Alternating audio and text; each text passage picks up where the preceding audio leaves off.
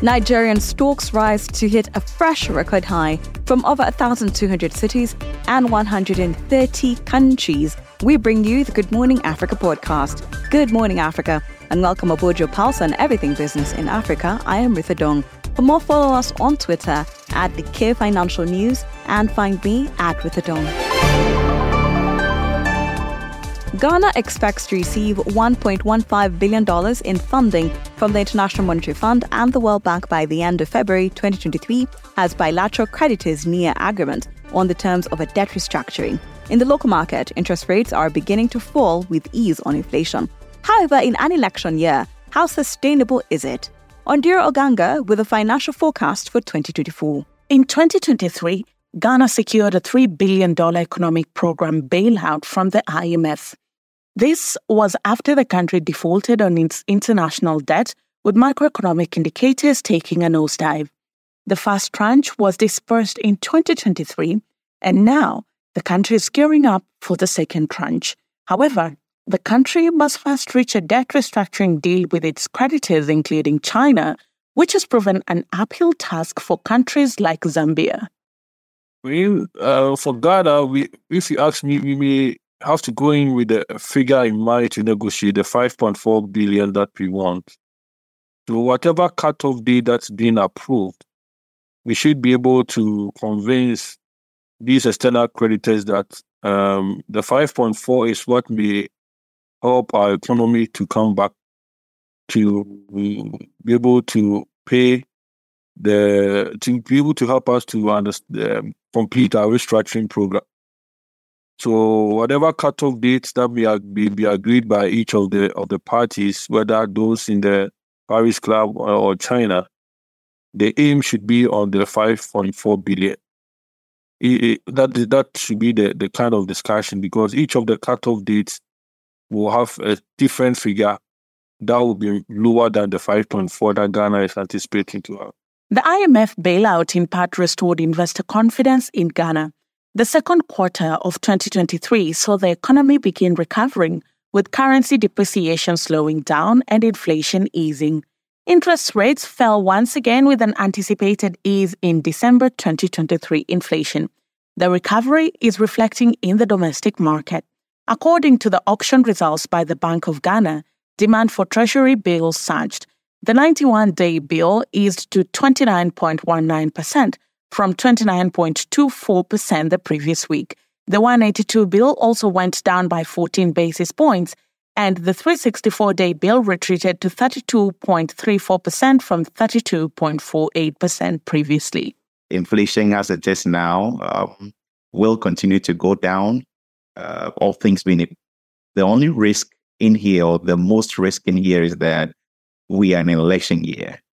The support side, or what gives us confidence, is that we are in program, and so you expect the disparate mechanisms of a program to kind of anchor things. But we also know that there are high stakes in this election, and we've seen slippages in previous elections, even under program. And so depending on how government runs the show and to what extent we limit the expenditures, we may have yields continue to go down, because if all those variables behave well and the monetary stance remains tight, even if they do self-cut along the way, properly tight, we should see inflation trend down. And once inflation falls below the 20% levels, I don't see why T-bill rates should stay around the 29 to 31, 32% levels that we have them now. The government in the new year will also be ramping up efforts in raising domestic revenue. Tourism is one of the key areas, with the government aiming to attract 2 million arrivals in 2024. President Akufo-Addo says this could generate up to $4 billion for the national government and create jobs along the ecosystem. However, industry players say without proper strategy and goodwill from the government, the ambition is not feasible. Okay, we want to achieve a target of employment in this sector. What can you do to help us achieve this target? Okay, we are giving you to achieve a target of 200. Area you can do to attract people who come and invest. And then we look at all the sectors, we sit down and discuss it. Then we have a team. I don't know if it is a GTA or we put all resources together and set up a team that will make sure that we are looking at implementation, monitoring, evaluation, And then also what we need to do is to decentralize the operations of the ministry or Ghana Tourism Authority. Let's resource the regional offices of GTA. Let's resource the district. If we have district offices, let's resource them. If we are able to do that, then we'll be able to achieve more than what we are doing. But what we see now, almost everything is centralized, and then we deprive the regions, the district of what they can also do to contribute. And that is not helping. And of course, we also have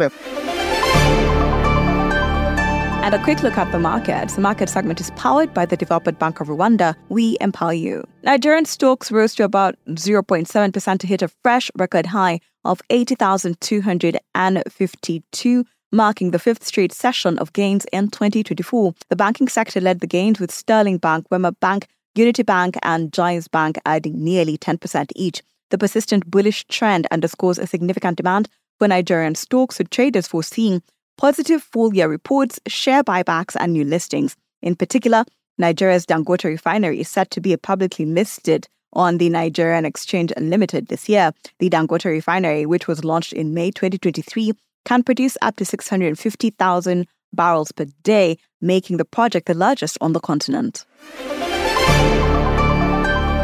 And a quick trip around Africa, Tanzania's annual inflation rate eased to an over 3-year low of 3% in December of 2023 from 3.2% in each of the previous 2 months.